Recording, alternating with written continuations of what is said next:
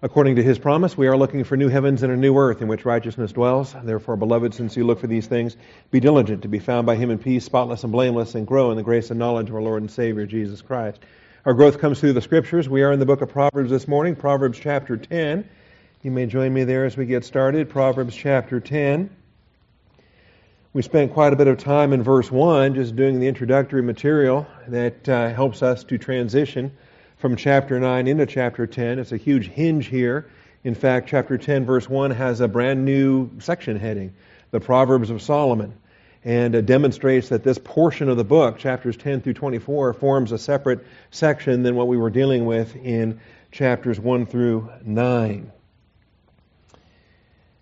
Before we get started, let's take a moment for silent prayer. Remember, God is Spirit. He must be worshipped in spirit and in truth. Take this moment of silent prayer to humble your heart under the authority of the Word of God. Shall we pray?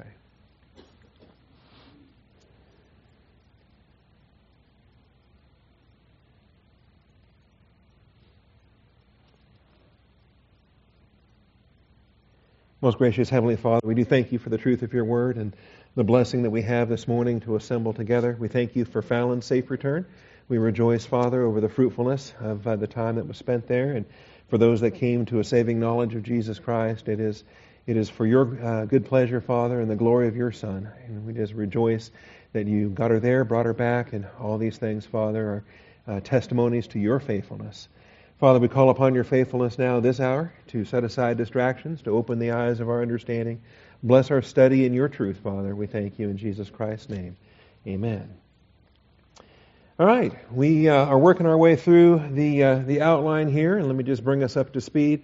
I like to take the first point of every outline to kind of establish the context for the chapter, and so I do so here as well. The Proverbs of Solomon in Proverbs 10:1 forms a subheading within the overall collection, and we will have additional subheadings in chapter 25, chapter 30, and chapter 31. And so those are markers within the text itself that help us to outline the book and understand the structure of the overall message. It is a significant adjustment. The emphasis, tone, and structure is quite different in chapters 10 through 24 compared to 1 through 9. It's more personal. It's more parental in those early chapters, why I call it parental wisdom in those first 9 chapters. Also, there's no discernible order or progression. Very rarely do we find any links from verse to verse. And although today we'll have an exception to that general rule, we'll find a pattern in about a 5-verse stretch, and that's really unusual in chapters 10 through 24. But we do have short, pithy statements of truth presented in no discernible order or progression. The second point, chapter 10 clearly contrasts the righteous with the wicked, and we have the emphasis here between Sadiq and Rasha. We have the 12 uses in this chapter, and we're going to see that's going to be a pattern throughout these chapters, in particular chapters 10 through 18. We'll see those issues here this morning as well. In verse 6, blessings are on the head of the righteous, but the mouth of the wicked conceals violence. And that's just one example whereby we have that contrast again and again and again, a dozen times in this one chapter alone. In fact, it jumps out at you when you view the diagram there by chapter. You get to chapter 10 and the usage just is off the charts compared to chapters 1 through 9. Skip down through some of these things. We get to Proverbs 10:1. Proverbs 10:1 forms a great threshold between parental wisdom and personal public wisdom. The threshold here, and we discussed this, the nature of what happens when a young man leaves his parents' house, when a young man is no longer under that umbrella of father and mother, when he has to stand before the Lord, either living in wisdom or defying wisdom, either walking in the Lord's blessings or reaping the consequences of being the fool, as Proverbs describes it. And there really is no middle ground. You're either wise or you're a fool. You're either using the Word of God or you're pursuing your own lusts and the issues there. All right. Talking about what is the real issue in posterity prosperity. That was point 4. Posterity prosperity, being really wealthy, is not the funds that you're accumulating in the bank, but the heritage that you're leaving to your children and your grandchildren, your posterity. And that, again, is the dichotomy of wisdom versus foolishness. Don't confuse earthly money with heavenly money, of course. because it's the eternal profit and loss statement that's the only one that matters. You recall that? As we looked at it in verse 2, ill-gotten gains do not profit. Proverbs 10:2, ill-gotten gains do not profit, but righteousness delivers from death. And this is a nonsensical verse if all we do is look at it in temporal terms. If all we do is look at it in worldly terms, well then how can profit not profit?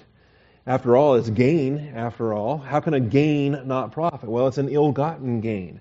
And when we contrast earthly wealth with heavenly wealth, that which is eternal, clearly, is represented there in that statement, righteousness delivers from death. So Proverbs 10:2, Proverbs 11:4, many other scriptures that help us to distinguish between the earthly and the eternal. Last week we were dealing with legitimate appetites and illegitimate appetites. This was point 6 in the outline. The principle that draws from verse 3 here, the Lord will not allow the righteous to hunger, but He will reject the craving of the wicked. And here too, we find in the poetry of these verses, we find a couple of things that are being dealt with. We have the contrast between righteous and wicked, but we also have different terms for hunger versus craving, all right? Different Hebrew expressions that relate to a legitimate hunger.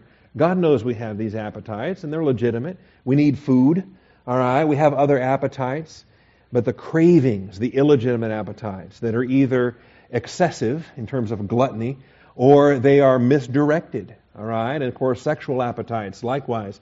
You can have too much, or you could have it directed towards the wrong object and other aspects there. Legitimate appetites, they're designed by God and they are provided for. He knows what you need, and He meets your need before you've even asked. The illegitimate cravings, they are not designed by God and they are not provided for. We have that indicated here in Proverbs 10:3, but it comes back again and again and again. Proverbs 11:6, Proverbs 13:25, Isaiah, Micah, and Philippians. All right. So those are the verses we've seen up till now. We ran out of time last week as we moved on to point 7, and we're looking at verses 4 and 5. We want to have this contrast. So point 7, just as righteousness versus wickedness is the manifest contrast in God's revealed realm of wisdom, we have diligence versus negligence. This now becomes our topic for today. Diligence versus negligence is the manifest contrast in God's design realm of work. God's design realm of work. Remember, work is not bad. Work preceded the fall. God gave work to sinless Adam and Eve before the fall, before sin. We don't view work as a bad thing just because the fall has impacted certain things, right? The fall has turned work into toil. Just as it's turned childbirth into labor. Different aspects there. Consequences for Adam, consequences for Eve in the process of Genesis chapter 3. But work itself preceded the fall. Work is good. Work was designed by God. And in God's designed realm of work, the contrast here in wisdom or non-wisdom is the contrast of diligence versus negligence. And it really comes down to that. Again, just like with wickedness and righteousness, if we're trying to find a fuzzy middle, if we're trying to find more nuance to it, we need to search another book besides Proverbs, okay? Because Proverbs is not giving us a fuzzy middle or giving us a nuance. Proverbs is giving us a black and white, an either or, a clear distinction between diligence and negligence. So, verse 4 and verse 5. Poor is he who works with a negligent hand, but the hand of the diligent makes rich. He who gathers in summer is a son who acts wisely, but he who sleeps in harvest is a son who acts shamefully. And so there we have it. And we have what we've been studying in all these chapters. We have the general rule of wisdom presenting how the world normally works under typical circumstances. Are there exceptions? Of course. And will there be ever a time that a diligent worker is going to struggle? Is there going to be a time when a man's working hard, he's working diligently, and then just some circumstance comes up where he doesn't catch a good break and he has a season of difficulty? Of course. But as a general rule, hard-working people make more money and slugs make less. All right? It's pretty straightforward from there. So we have negligence versus diligence. The concept will come back again in chapter 12 and chapter 19. Let me just grab these. Proverbs 12, verses 24 and 27. Verses 24 and 27. The hand of the diligent will rule, but the slack hand will be put to forced labor. The hard worker on the one hand and the less hard worker on the other hand. And a lot of times you realize it's pretty simple to be a worker, to punch a clock and show up and go home and so forth. But when you're the owner of the business and when you're putting in 60 hours, 70 hours, 80 hours, when you're the one that's actually on the hook for the risk that's been taken and the capital that's been invested, it's quite a bit different, isn't it? And the business owner, the entrepreneur, the one that's self-employed, ends up putting in tons of hours and tons of effort, as opposed to just simply the hired man that's putting in the hours and drawing the paycheck. See, there's a contrast to be found there. That's verse 24. Verse 27, a lazy man does not roast his prey, but the precious possession of a man is diligence. Another contrast between lazy and diligence. Chapter 19 and verse 15. We'll hit this again. Laziness casts into a deep sleep, and an idle man will suffer hunger. And then just kind of keep your eye out for that as well. You're going to notice the hunger motivation. We discussed this when we were talking about legitimate appetites versus illegitimate cravings, right? That legitimate appetites are a good thing. That God was very wise to create us to grow hungry. Hungry can be a powerful motivation, right? If a man will not work, neither let him eat. Hunger is a marvelous motivation for hard work. And when you realize, the clock doesn't stop, the calendar doesn't stop, tomorrow's another day, next week's another week, gotta keep working, gotta put food on the table, and the issues there. Now, under this, we have different principles. Subpoint A: understand God is not negligent. So, if we're imitators of God, if we have the same attitude God has, then we shouldn't be negligent. God's not negligent. We ought to image Him in His diligence. Remember, Adam and Eve were created in the image of God. Our prime responsibility is to image God. We ought to represent Him within this creation. And insofar as we don't do that, then we're falling short of that glory. We're falling short of our role. I think it's setting ourselves up then for the consequences of diminishing the glory of Jesus Christ by not imitating God in His diligence. To me, it's tragic if in your workplace, had 20 officers on the sheriff's department shift, the last crew I worked on, and you wanted to be the hardest working guy there. You don't want the biggest slugs on shift to be the Christians. What a testimony is that? You want the hardest workers to be the Christians in your department, in your workplace. God is not negligent. Habakkuk 2:3 and 2 Peter 3:9. Are you familiar with those? It's interesting to view. Let's grab these. Habakkuk 2:3. It's interesting because sometimes he'll be accused of being negligent. He'll be accused of being slow. The carnally minded unbeliever wants to accuse God of not knowing what He's doing, about being too slow. All right, extra credit if you can find Habakkuk this morning. Jonah, Micah, Nahum, Habakkuk. Habakkuk 2:3. What's fun about this is it comes right in front of verse 4, which we all know Habakkuk 2:4 because it's quoted in the New Testament so many times. We may not know that it comes from Habakkuk 2:4, but it does. Here's Habakkuk in chapter 2. I will stand on my guard post. Here's verse 1 of chapter 2. I will stand on my guard post and station myself on the rampart. I will keep watch to see what He will speak to me and how I may reply when I am reproved. Do we do that? Are we diligent in our prayers? Are we patient in our prayers? Understand the rampart, the alertness here. This is a picture of our prayer life. And are we patient enough to wait for that answer when it comes? And are we humble enough to receive it when it does come and when it's a reproof, when it's a rebuke? The Lord answered me and said, record the vision, inscribe it on tablets, that the one who reads it may run. For the vision is yet for the appointed time. See, God's smarter than we are, and He's not going to answer too soon. The answer comes at the appropriate time, at the appointed time. All right? And we're not the ones that make that appointment. He is. The appointed time. It hastens toward the goal, and it will not fail. To us, it doesn't seem like it's hastening, because we're temporal creatures. We're the little kids in the back seat saying, are we there yet? Are we there yet? Are we there yet? And our parents that have the better perspective for time than the child does, has to very patiently put up with that. Now think of that. God, to Him, a year is, 1,000 years are like a day is like 1,000 years. His plan is unfolding in His timetable, not ours. It hastens toward the goal, it will not fail. Though it tarries, wait for it. For it will certainly come, it will not delay. And this is the thing. The statement in 2 Peter 3 is some people think that God is slow. God's not slow, as some count slowness.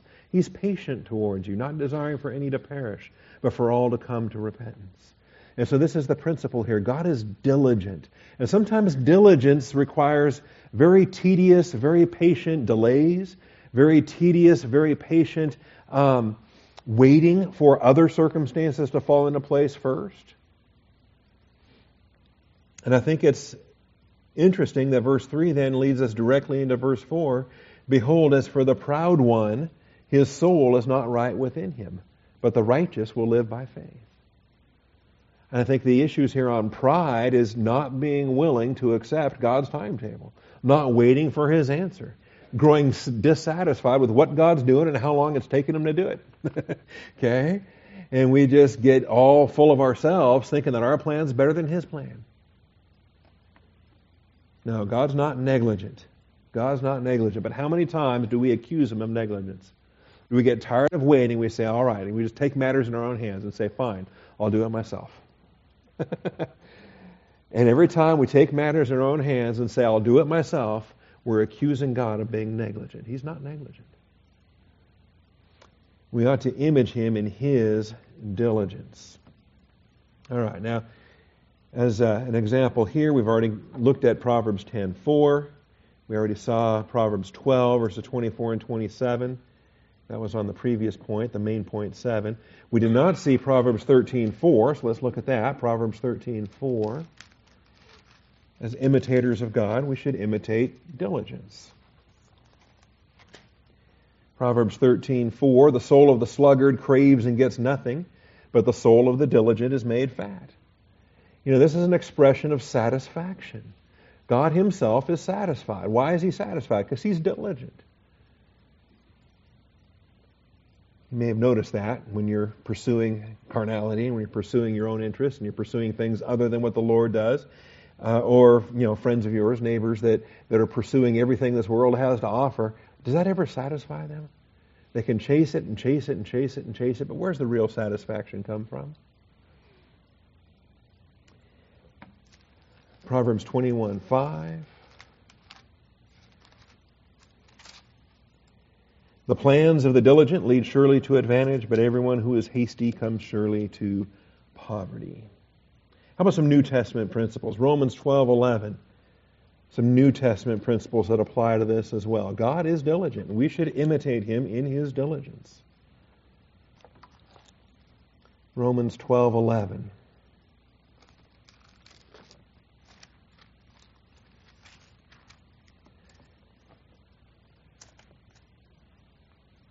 Romans 12 is such a powerful chapter showing believers how to operate together in a local assembly.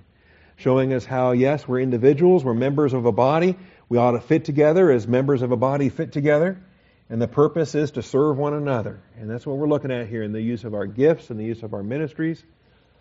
And so, even before we get to verse 11, verse 9 says, let love be without hypocrisy, abhor what is evil, cling to what is good, be devoted to one another in brotherly love. Give preference to one another in honor. So you see how this is working? This is a congregation. This is a flock of believers. This is the body of Christ and serving one another. Not lagging behind in diligence. Fervent in spirit, serving the Lord. All right? And all of this falls under that heading of let love be without hypocrisy. What is love but a description of God Himself, right? God is love. We are imitators of God in our diligence. God himself is diligent. As we serve one another, we are painting that picture. We're demonstrating the very nature of God himself.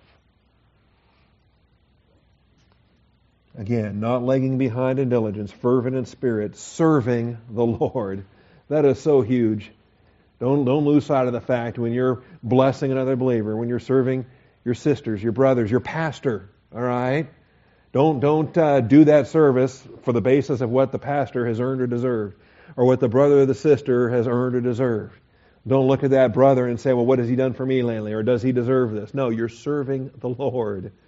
When you're serving the Lord, it motivates a great diligence, does it not? If you're serving man, then you might be tempted to kind of ease up a bit. But you're not serving man, you're serving the Lord. And that should motivate diligence. Colossians 3, verses 22 and 23. Galatians, Ephesians, Philippians, Colossians. Another passage that I think is useful in the workplace. It's good to take with you to your next day at work. Whatever you do your work heartily as for the Lord rather than for man. I used to work, my sergeant used to be a lesbian feminist man-hater. And she made no secret of the fact. I mean, she was right, flat out on why she disliked men and why she disliked Christians and why she disliked any number of things. I think I fell under 4 categories of things she disliked. And yet she was my boss. She was my supervisor. And how do you work for someone that hates you like that? Well, this verse here. You say I'm gonna go to work like that's Jesus Christ. I'm going to serve like that's Jesus Christ. And every unjust thing they tell me to do, I'll say, yes, sir, or yes, ma'am, or yes, I'm going to do this. And I'm doing it for Jesus Christ because this is where he has me. So I could even back up to verse 22. Slaves in all things obey those who are your masters on earth, not with external service as those who merely please men, but with sincerity of heart, fearing the Lord. Being a hypocrite, putting on a show, acting like you're working, but, as soon as the back is turned, you slough off again. No, not external service. Knowing that whatever you do your work heartily as for the Lord rather than for men, knowing that from the Lord you will receive the reward of the inheritance. It is the Lord Christ whom you serve. All right? Are we going to imitate God? Are we going to imitate his diligence? Are we going to be diligent? Do we understand our priorities? And why do we do the things that we do? So much, I think, is what the Scripture addresses in these regards. Not only, when I talk to unbelievers, I talk to folks that don't know what church is or don't know what the Bible is or whatever, talk to different folks, I think that we all just show up to get our marching orders, to get a whole list of do's and don'ts, to be beat up about how terrible we are and whatever, to try to whip us into being better people. And it's heartbreaking to me, because if you only knew what church really is, if you only knew what the Christian life really is, how simple it is, and how beautiful it is, that we're being molded into the image of Christ. And there's this list of do's and don'ts and whatever, the have-tos and whatever, they become the want-tos. When you understand what the thinking is and the priority is and the beauty of what it is to be transformed this way. Anyway, it's serving the Lord rather than serving man. Finally, then, 2 Peter chapter 1, verses 5 through 11. 2 Peter chapter 1, verses 5 through 11. I was talking to somebody the other night, and they were saying they try to be a better person every day. Better than they were yesterday. They want to be a better person today than they were yesterday. I just thought, well, depending on what you're doing to go about that can be exhausting. You can get really tired really quickly. If it's all about self-improvement and you want to be a better person, I don't want to mock that, but let's orient how you're going about that. Okay? Because if you're being transformed by the renewing of your mind, if you're living in the Word of God and it's shaping you, then praise God. That's what it's supposed to do. You're still not a better person. Christ is still the better person. But you're being molded into His image. That's the thing. We're predestined to be conformed to His image. All right, 2 Peter 1, verses 5 through 11. And hard to pick up just in verse 5 since there's an introduction that leads us to this. But I love the fact that in verse 3, it's His divine power that has granted to us everything pertaining to life and godliness. That's why I fully defend the sufficiency of Scripture. I don't need to add human wisdom to the Word of God. I don't need to add secular humanism, especially secular humanism that stands opposed to the Word of God. I don't want to mix it with the Word of God and say, well, I need both in order for my life and godliness. I don't. Scripture itself is sufficient. His divine power has granted to us everything pertaining to life and godliness through the true knowledge of Him who called us by His own glory and excellence. This verse here demands that it's the Word of God that is the sufficient provision in His power for life and godliness. For by these He has granted to us His precious and magnificent promises, so that by them you may become partakers of the divine nature, having escaped the corruption that is in the world by lust. All right, and this is the passage that founds my philosophy for counseling, my philosophy for secular psychology and all the rest of that. Now, for this very reason also, verse 5, applying all diligence, in your faith supply moral excellence, and in your moral excellence knowledge, and in your knowledge self-control. This sounds like a lot of work, doesn't it? I want something easy. Well, that's not biblical Christianity. That's not the Scriptures. In your self-control, perseverance. In your perseverance, godliness. In your godliness, brotherly kindness. In your brotherly kindness, love. You see how much work this is? And how it builds? And how it's step by step, line by line, order on order, precept on precept? It takes a lot of work. It requires diligence. If these qualities are yours and are increasing, you don't reach to a point where you say, all right, that's good enough.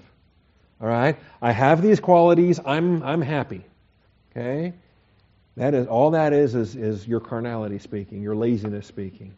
Saying, well, that's good enough, I'm happy the way I am. No. They must be yours and must be increasing.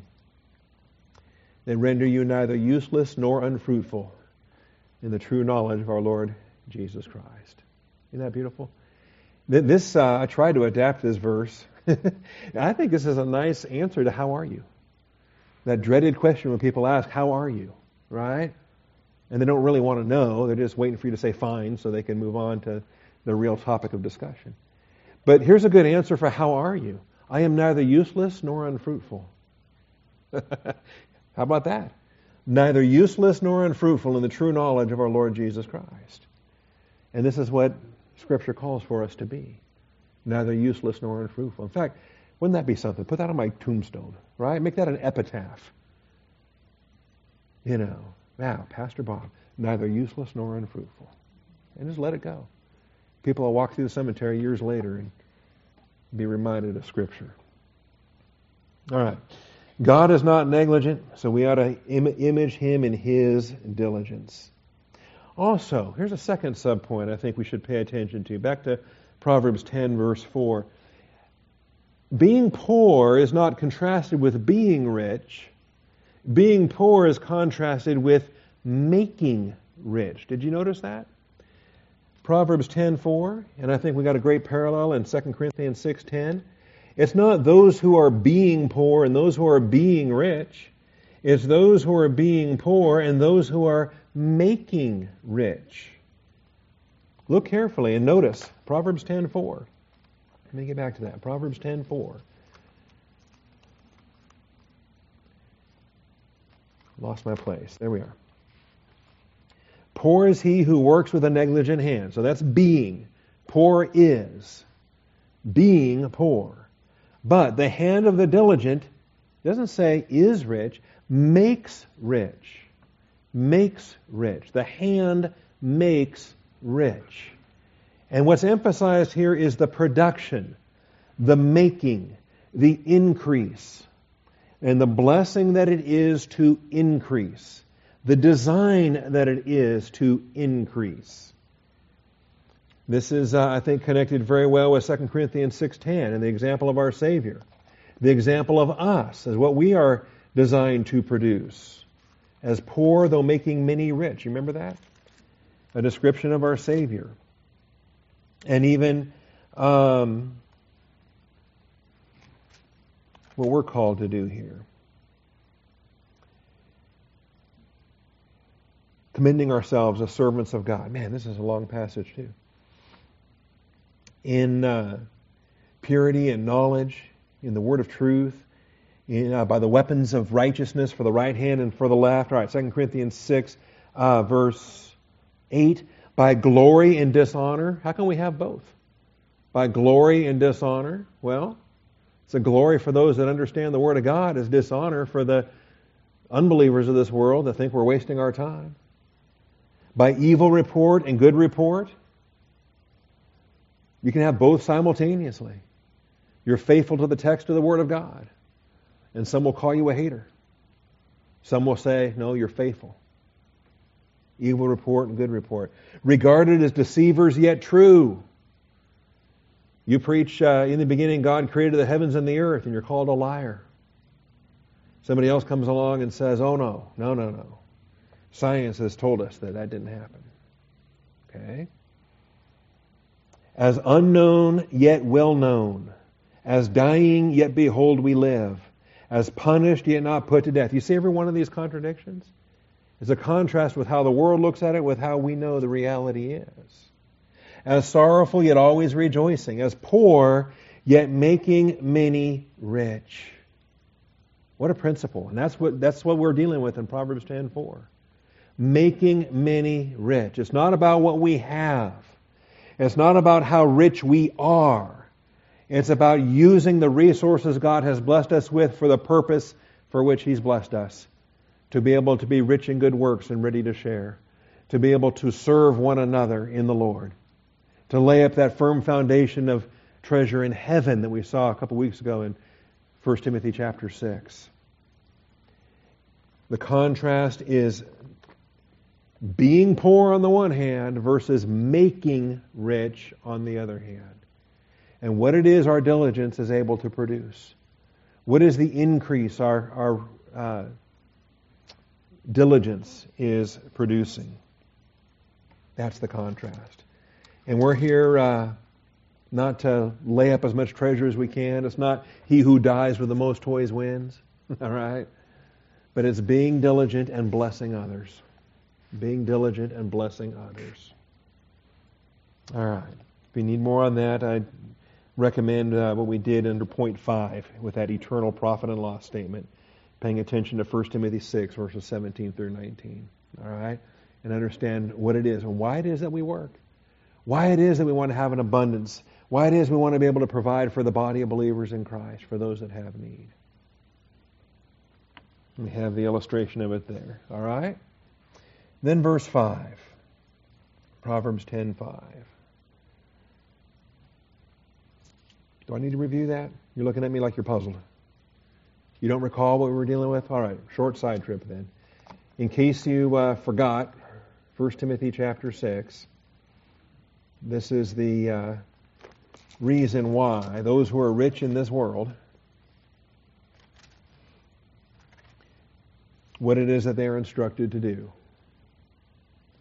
Instruct those who are rich in this present world not to be conceited or to fix their hope on the uncertainty of riches, but on God who richly supplies us with all things to enjoy. Don't lose the source of why you have what you have. It's grace. It comes from God. If He's provided it, enjoy it. Enjoy what He's provided and don't covet what He's not provided. All right? But at the same time, understand why He's provided it. Why has He entrusted you with a capacity that other people have not been entrusted with? To whom much is given shall much be required. He's entrusted you with a capacity. He expects you to be diligent in that capacity. Instruct them to do good, to be rich in good works, to be generous and ready to share. He didn't give it to you to be a Scrooge, to hoard it, to withhold it from those in need, to turn your back on your brother that is struggling. And as you are generous and ready to share, you are storing up for themselves the treasure of a good foundation for the future. This is how you're laying up the treasures in heaven, so that they may take hold of that which is life indeed. The hoarder, the miser, if you're that greedy and you're withholding, you think that if you share, then you have less. That's not true. In God's economy, as you share, you have more. You have an eternal increase. You are laying up that treasure in heaven. It is a win-win when you are making others rich. All right? And we have just the short reminder there. All right. Back to Proverbs 10. The linear time dimension does not stop. You might have noticed that. When I'm looking at verse 5, I'm looking at the seasons, and I realize, you know what? We stress the summer and the harvest here in this verse. He who gathers in summer is a son who acts wisely, but he who sleeps in harvest is a son who acts shamefully. You realize the calendar doesn't stop. The clock doesn't stop. The linear time dimension is always moving. The sluggard, part of the judgment of God upon the sluggard is the fact that, you're hungry and you're looking out there and your crops aren't coming in. And why aren't your crops coming in? Well, because, you didn't plant the crops back in the planting season. You lazy bum, what were you doing back then? Understand, these things don't stop. It continues. It absolutely continues. Wisdom identifies the season. We ought to know. Joseph illustrates that. We got 7 years of plenty, and it's going to be followed by 7 years of famine. You got to know where you are and what's going on. You got to have the discernment to not be a slug. Because the linear time dimension does not stop. Look to the ant, O sluggard. Remember this from chapter 6? Wasn't that long ago. When were we in chapter 6? I think it was last summer. Go to the ant, O sluggard, observe her ways and be wise, which having no chief, officer, or ruler, at least visible to our eyes, right, prepares her food in the summer and gathers her provision in the harvest. You can live in denial all you want. You can deny gravity, but you're still going to fall off a cliff. You can deny the seasons all you want, but here's what's happening. There's a planting season. There's a harvest. How long will you lie down, O sluggard? When will you arise from your sleep? A little sleep, a little slumber, a little folding of the hands to rest. This was a song, a ditty they made up. And the Lord's not pleased with it. Your poverty will come in like a vagabond, and your need like an armed man. Isn't it interesting? It's the vagrants and the thieves that want to take from those that worked. Why is that? These chapters aren't very politically correct, I understand. All right? But the vagabond and the armed man, who are the people trying to take from those that produce? Understand our season. Ecclesiastes 3, of course, there's a time for everything. There's a season. John 9:4. I think it's interesting to see folks that want to be maladjusted to reality, and they want to live in denial of what God created and what God designed, and they think they've got a better plan or a better opportunity to do certain things. And it just boggles the mind that they could be such fools. Ecclesiastes chapter 3, you know this passage. It shows up in a lot of contexts. I used it in the funeral service last week.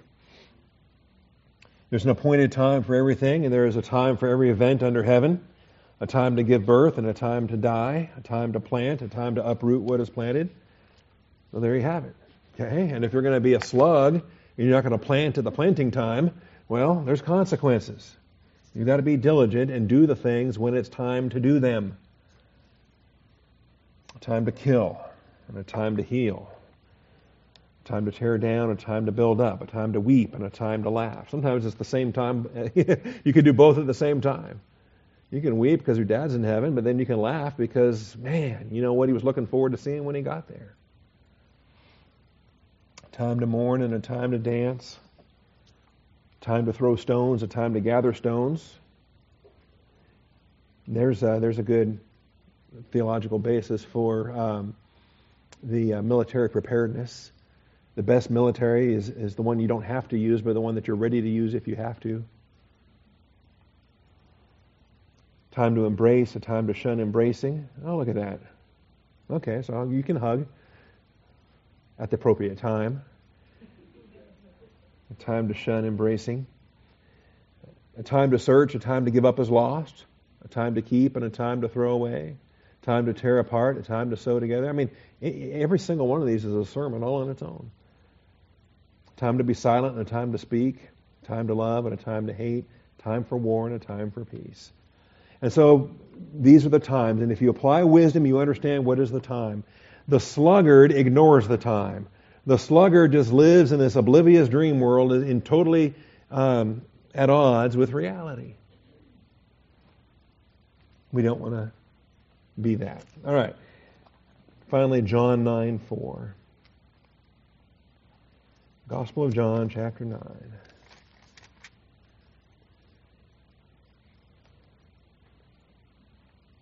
Jesus emphasized this, and in a context here, he heals the man that's born blind. His disciples want to know, was it his sin or his parents' sin? He says neither. It was neither this man's sin nor his parents, but it was so that the works of God might be displayed in him. We must work the works of him who sent me as long as it is day. Night is coming when no one can work. Now here's what we're learning in Proverbs brought forward by the Lord in his ministry. And I think it's absolutely vital given the culture and given where we are, where our nation is, right here, right now. We must work the works of him who sent me as long as it is day. Night is coming when no one can work. If we're headed for some divine discipline up ahead, if our nation is headed for some divine discipline up ahead, we better know that. We better work while it's still light. We better work before the darkness comes. Different applications to be made there. While I'm in the world, I am the light of the world. All right?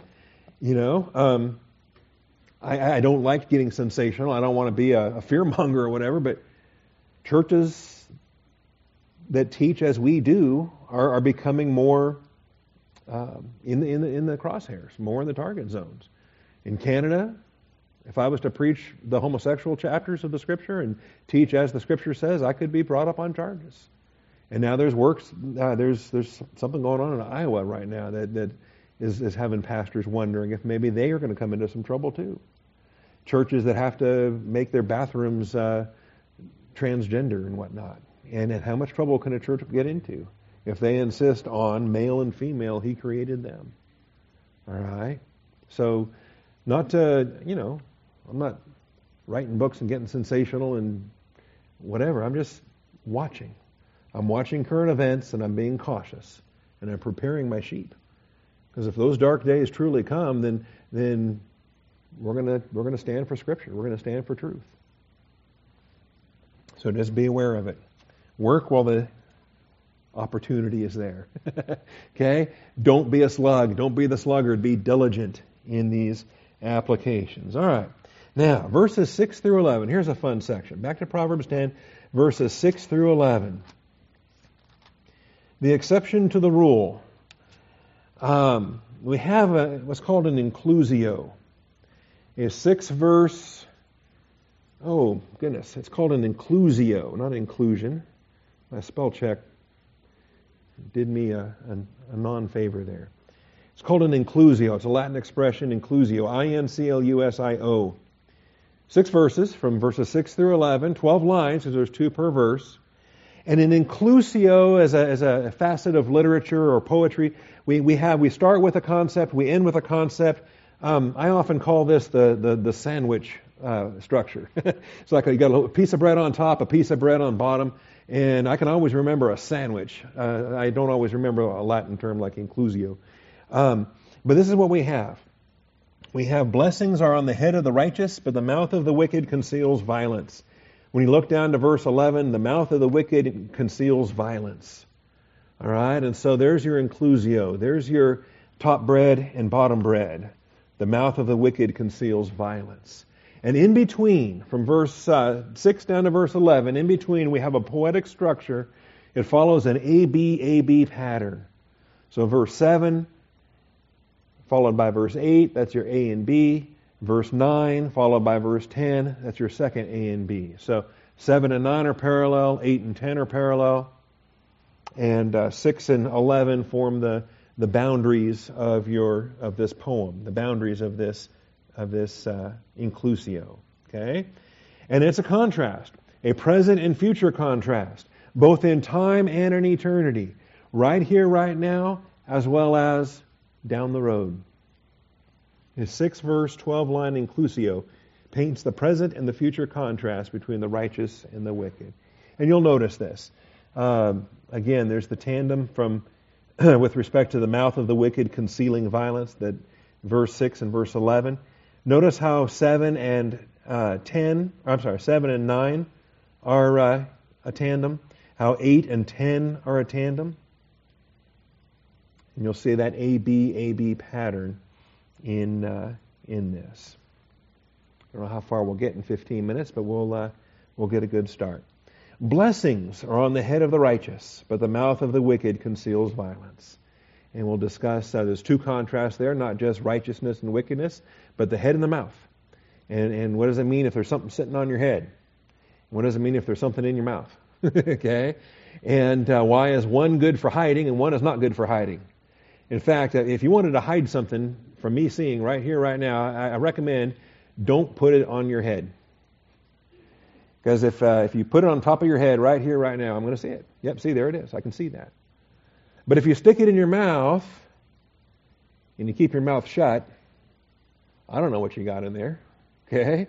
That's kind of personal. I'm not going to go poking around in your mouth to see what's in there. All right? So, there's what's on full display versus what's hidden. Okay? And why is it hidden? It's hidden because it's vicious. It's hidden because once it comes out, you didn't expect it, and it's going to tear you down. That's the dangerous sword that is the mouth of the wicked, and particularly when they're lying to you and they're setting you up for the damage that's going to come. The memory of the righteous is blessed, but the name of the wicked will rot. Verse 7 there. And what is the reputation? Both in time and in eternity. What is going to be spoken of you after you're gone? See, I was in San Antonio last Friday, and what a fun! I mean, the Fort Sam Houston and the National Cemetery there, and the Military Honor Guard, and the gun salute, and all the pageantry I think that goes with that. The folding of the flag, the soldier that goes to his knee and presents it, and the on behalf of a grateful nation. I mean, I tell you, you get tearful watching that kind of thing. And then you're walking around and you're looking at the tombstones and you're seeing the different tributes and the different statements. What is the memory? What is the legacy? What is the person known for as they're departing? And in the contrast here, the righteous and the wicked, on an eternal basis, as their names are written in the Lamb's Book of Life or not, what are they known for? And when will they be forgotten? And exactly why is it that so many humans seem to dedicate their lives to not being forgotten after they're gone? And it seems really, really important to them to have a name, to have a legacy, to leave something. Okay? Whether they're politicians or not or what have you, it just seems like it becomes a feature in a lot of people's thinking. They want to be known for something when they're gone. We'll be dealing with a lot of principles there as we get into those details. Verse 8, the wise of heart will receive commands, but a babbling fool will be ruined. You'll spot the parallel to that in verse 10 with the babbling fool. The wise of heart will receive commands, but a babbling fool will be ruined. The neat thing about wisdom is you find out who's teachable. You find out about who is humble enough to receive instruction, who walks with the Lord day by day, who doesn't mind being told that he's messing up and he needs to change his thinking. That's the humble. That's the man of wisdom. The babbling fool is ruined. He's not teachable, and even worse, he just keeps babbling and babbling and babbling like he knows everything. You know, you meet some folks and you think, man, this guy's sure impressed with what he thinks he knows. Really? Is he teachable? See? Verse 9, he who walks in integrity walks securely, but he who perverts his ways will be found out. And again, that's the parallel to verse 7. There's security, there's exposure. There's the memory of the righteous, there's the name of the wicked. And so we got verse 7, that's the AA combination, verse 7 and verse 9. And then the BB combination of the poetry here is verses 8 and verse 10. He who winks the eye causes trouble, and a babbling fool will be ruined. Remember what that eye winking's about? We saw that already in an earlier chapter. Remember the eye winking? Say, what's so wrong about eye winking? Okay? I wink. Does that make me a sinner? Well, wait a minute. The point of the eye winking, though, is that you are in collusion with your fellow bandit. You are in cahoots with another evildoer. You're saying one thing while you signal to your buddy, right, with a wink, the tap of the foot, the wink of the eye, the waving of the fingers, all right? You have your communication device involved that allows you to coordinate the deception with your fellow villain. And so the winking is all about deceiving some schlub, some victim, and you're gonna take what you're gonna take. See, goes well with the mouth of the wicked there that conceals violence. We want to understand all these things. All right, we got subpoints, and like I say, we won't do the bulk of this until next week. But let's just start with the blessings on the head that are in full display. Blessings on the head are in full view for open display, whereas the wicked mouth is a place of concealment. Those are the two contrasts, righteousness versus wickedness, but then on the head versus in the mouth. Okay? Verse 6 is laying this out there for us. Blessings on the head are in full view for open display. Nothing to hide. Nothing at all to hide. And the blessings that God lays upon you, thank Him for it. Every blessing that He lays on your head, thank Him for it. And let it sit there. Let it sit there on full display, because you're not showing off yourself. You're boasting in the Lord. You're showing off in the Lord. If He puts a crown on your head, wear the crown. And testify to the grace of God that made that crown happen.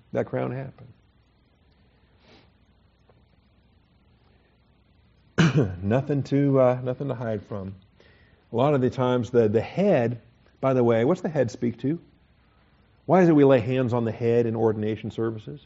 Why do we lay a hand on the head of the sheep before we slit its throat and sacrifice it? Identification, that's right. Identification and public acknowledgement. Public acknowledgement. When Jacob blessed his sons, he put his hands on their head. In fact, he crossed the hands on his head. And that caused Joseph some trouble. He said, Dad, you're mixing it up there. He says, I know what I'm doing. Right? The older will serve the younger, and but the laying the hand on the head is the public identification. I'm blessing this young man. I'm blessing this son. Or a king that dubs his knight. Sir Arthur dubs Sir Galahad, right? You dub him with a sword on the head. What's the imagery of the head? It's powerful. Before Lancelot, of course, betrays Arthur and commits adultery with... Anyway, the head speaks to identification, speaks to... so when you lay your hand on the animal, you are identifying, saying, I'm the sinner, but this animal is taking my place. And you kill the animal, and it takes the penalty instead of you. It's identification. You ordain a man as a pastor, it's identification. Fellow elders are saying, this man is an elder, this man is a pastor. And the ordination is the identification. So, what are some of these other passages showing us? 11:26. He who withholds grain, the people will curse him, but blessing will be on the head of him who sells it. Why do you want blessings on your head? Okay? Full display, full view. Blessings on the head of him who sells it. Do you think of the head as a place of blessing? Proverbs 12:4.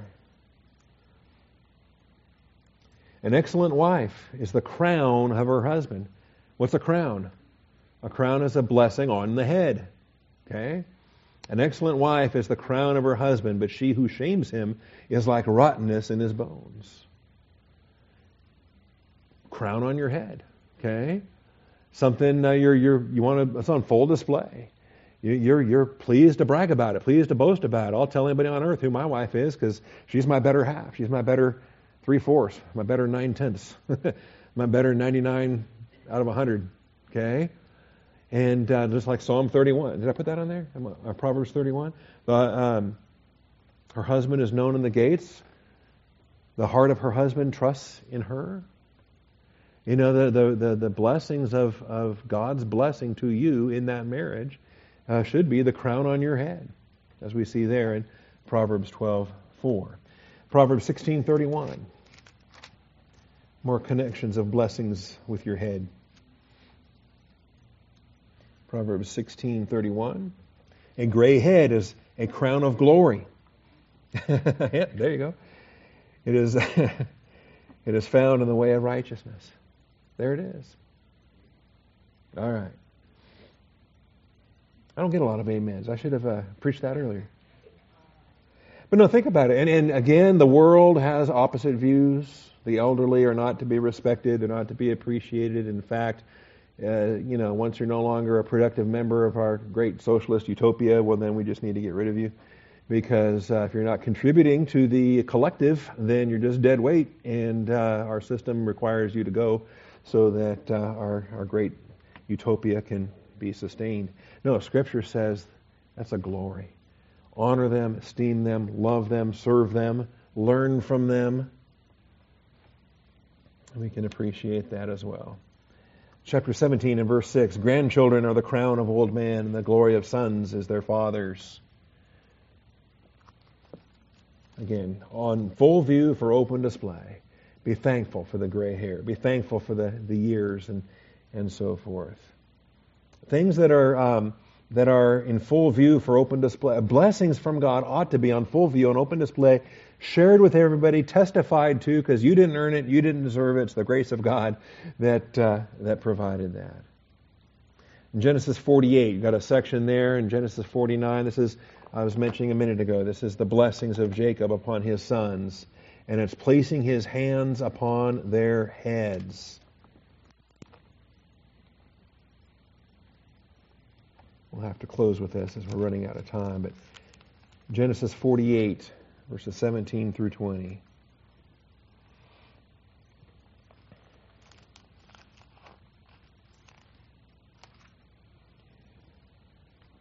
When Joseph saw that his fathers laid his right hand on Ephraim's head, it displeased him, and he grasped his father's hand to remove it from Ephraim's head to Manasseh's head. See, he crossed the hands, and that was for a reason. And I think Jacob learned this lesson the hard way. Jacob was, in his younger years, he was the younger son, and he lied and cheated and stole, and he was horrendous in relationship with Esau there. And Joseph said to his father, "Not so, my father. This one is the firstborn. Place your right hand on his head." But his father refused and said, "I know, my son, I know. He also become a people, and he also be great. However, his younger brother shall be greater than he, and his descendants shall become a multitude of nations." And this is the exaltation of Ephraim over Manasseh. And if you think about it, through the rest of the Old Testament, which tribe produced the greater heroes? Which tribe produced the greater leaders in the ministry there? Can you name a single glorious champion hero from Manasseh? I'm scratching my head, all right. But you got the faithful spy Joshua. You got a lot of Ephraimites that stood before the Lord, and some of the judges. And Ephraim became the dominant tribe in the north related to that. Anyway, we'll pick up on this. 49:26, as long as I'm here, we'll close 49:26. You'll notice, the blessings of your father have surpassed the blessings of my ancestors up to the utmost bounds of the everlasting hills. May they be on the head of Joseph and on the crown of the head of the one distinguished among his brothers. There's the head, there's the crown in connection with blessings. And as God provides the blessings, the head represents full public view. Everyone can see it. It ought to be on display. We'll come back next week and we'll talk about the concealment of the mouth and how the liars will say one thing but mean another, and will stab you in the back first chance they get because of the concealment of their mouth. Father, I thank you for this day. I thank you for the truth of Proverbs. I thank you for the plain language of Proverbs, Father. The black and white issues, the either or language of this poetry. Father, I thank you that your word keeps things as simple as it does. I ask, Father, that we might be humble before your truth to accept it, even living in the midst of a world and a generation that denies everything from your truth. Father, help us to stand courageously and strongly in face of the opposition that is not only coming, but is already before us. Father, equip us to be your faithful testimonies, your faithful witnesses. And I do thank you, Father, in Jesus Christ's name. Amen.